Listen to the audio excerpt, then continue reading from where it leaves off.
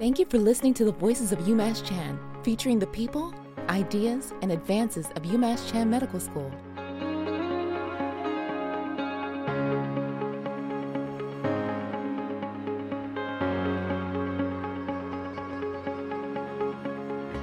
Thank you for tuning in to the Voices of UMass Chan. I'm your host for the Student Spotlight podcast, Kaylee Pugliese, the video production specialist in the Office of Communications. We spoke with medical student Jen Marino, who was dropped off on a doorstep as a baby. Now she promotes reproductive rights and food insecurity. Jen, thanks so much for joining us. Can you start by introducing yourself to our listeners? Yeah, so my name is Jennifer Marino. I am a rising third-year medical student here at UMass Chan. I am from Marlborough, Massachusetts, and I went to UMass Amherst for undergrad and graduated with an anthropology degree. What got you interested in a career in medicine? I think that I was really just always inspired about working with people, and I really didn't want to sit behind a desk for my whole career. And as a child, I volunteered with my mom a lot at a local soup kitchen, and that was one of the few times that I really felt passionate about what I was doing and I was making an impact. So just by combining my interests in the sciences and that really care for trying to help people, I really think that medicine was the perfect career for me. Awesome. Do you have any family or friends that work in medicine? I actually do. My uncle, who's my godfather, Robert Bonanno, who actually worked with Chancellor Collins, weirdly enough, when he was at St. Elizabeth's.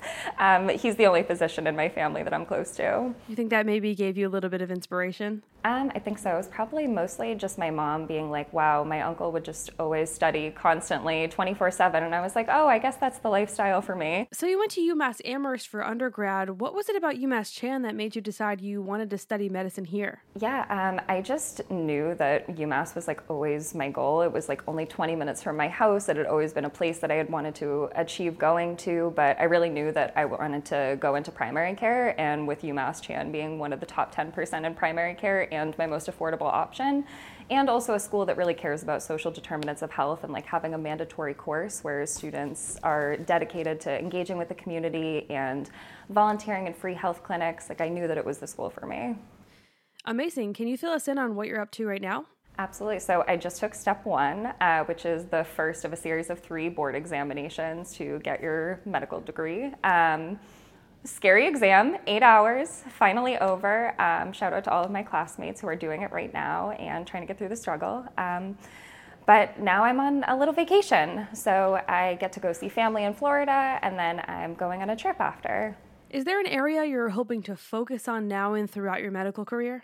I really think that family medicine is the goal for me, especially being involved in a rural, small town setting where I can deliver people's grandchildren and also take care of the grandparent and just kind of have that longitudinal connection between people. And I'm also really passionate about working on food insecurity and trying to alleviate that by increasing adherence to SNAP, especially in rural communities where people often screen higher for food insecurity but don't use the same supplemental resources as other areas. So that's what we call a SNAP gap that I really am interested in closing.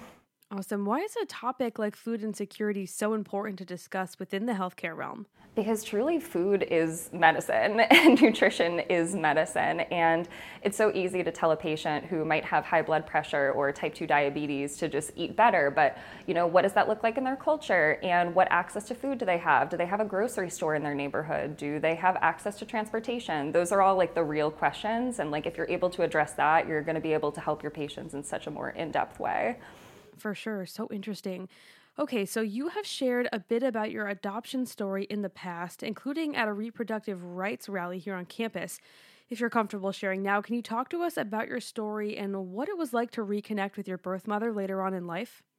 Yeah, definitely. So on October 27th, 1998, I was dropped off on a doorstep in Newton, Mass. Helene Miller, who is my savior, found me on her doorstep at 6 in the morning after she was going out to get her newspaper. And of course the police were called. It became a large news story because when does something like this ever happen in Newton, of all places?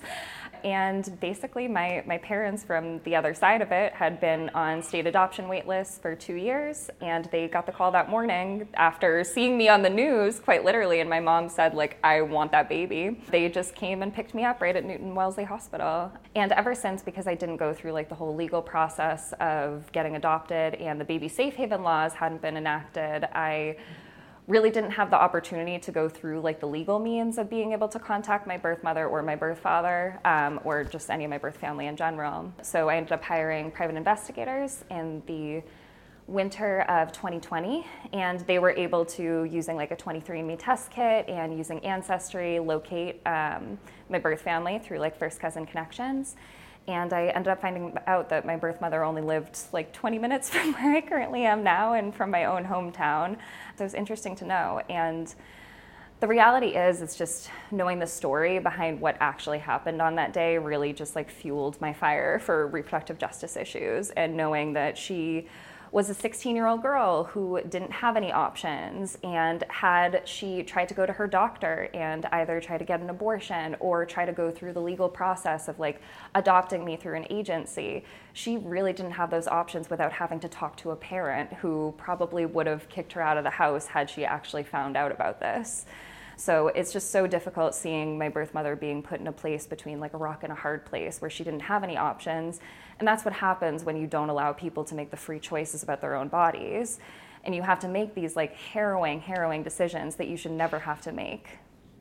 And the reality is, like, I've never held any malice towards my birth mother whatsoever. And there's similar stories that come out all the time about things like this. And like, there was just another baby abandoned in Springfield a couple of weeks ago, and so many people are quick to jump on the mother and blame them for their actions. But the reality is, it's just, we have a system that is not built for taking care of people who are pregnant and for people who want the options to not be pregnant anymore.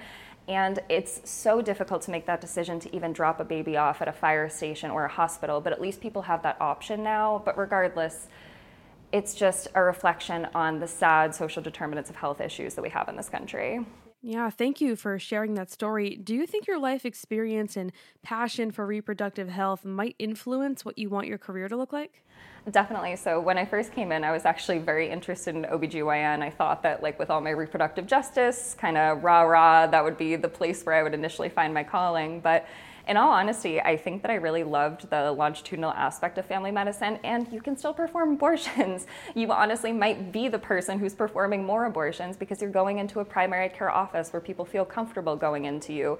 And even though I'm really hoping that in my third year I'm able to rotate and do a clerkship at the local Planned Parenthood in Worcester, that's not always accessible to people, but going to their primary care office really is. So I'm hoping that that can be my role as a provider in the future. Amazing. Thank you. What are you passionate about outside of the classroom? I really love hiking. That's like part of my trip that's coming up. I'm going to be doing 70 miles of the Appalachian Trail in Georgia. My first solo backpacking trip, so I've just been stocking up the past few weeks. But I really think that after studying so much for step one and seeing my screen time going up day after day, I really think that the best thing for me at this moment is just to be away from screens, just to connect with nature a little bit and just try to refine who I am after all of this studying at the end of the day. That sounds lovely, and a break is so important. When you are back in the groove, are you involved in any organizations or groups on campus?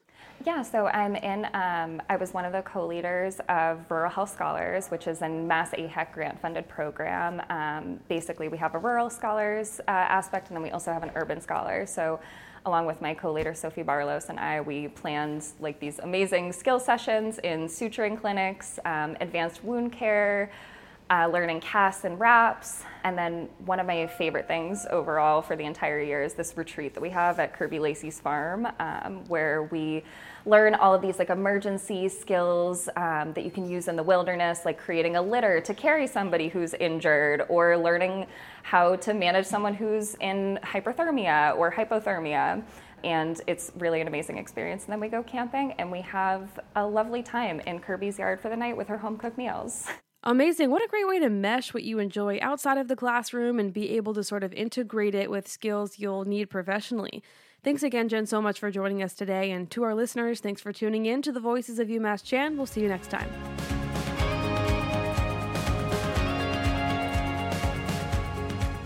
Follow us at UMass Chan on Facebook, Instagram, Twitter, and LinkedIn. On YouTube, find us at UMass Chan Medical School.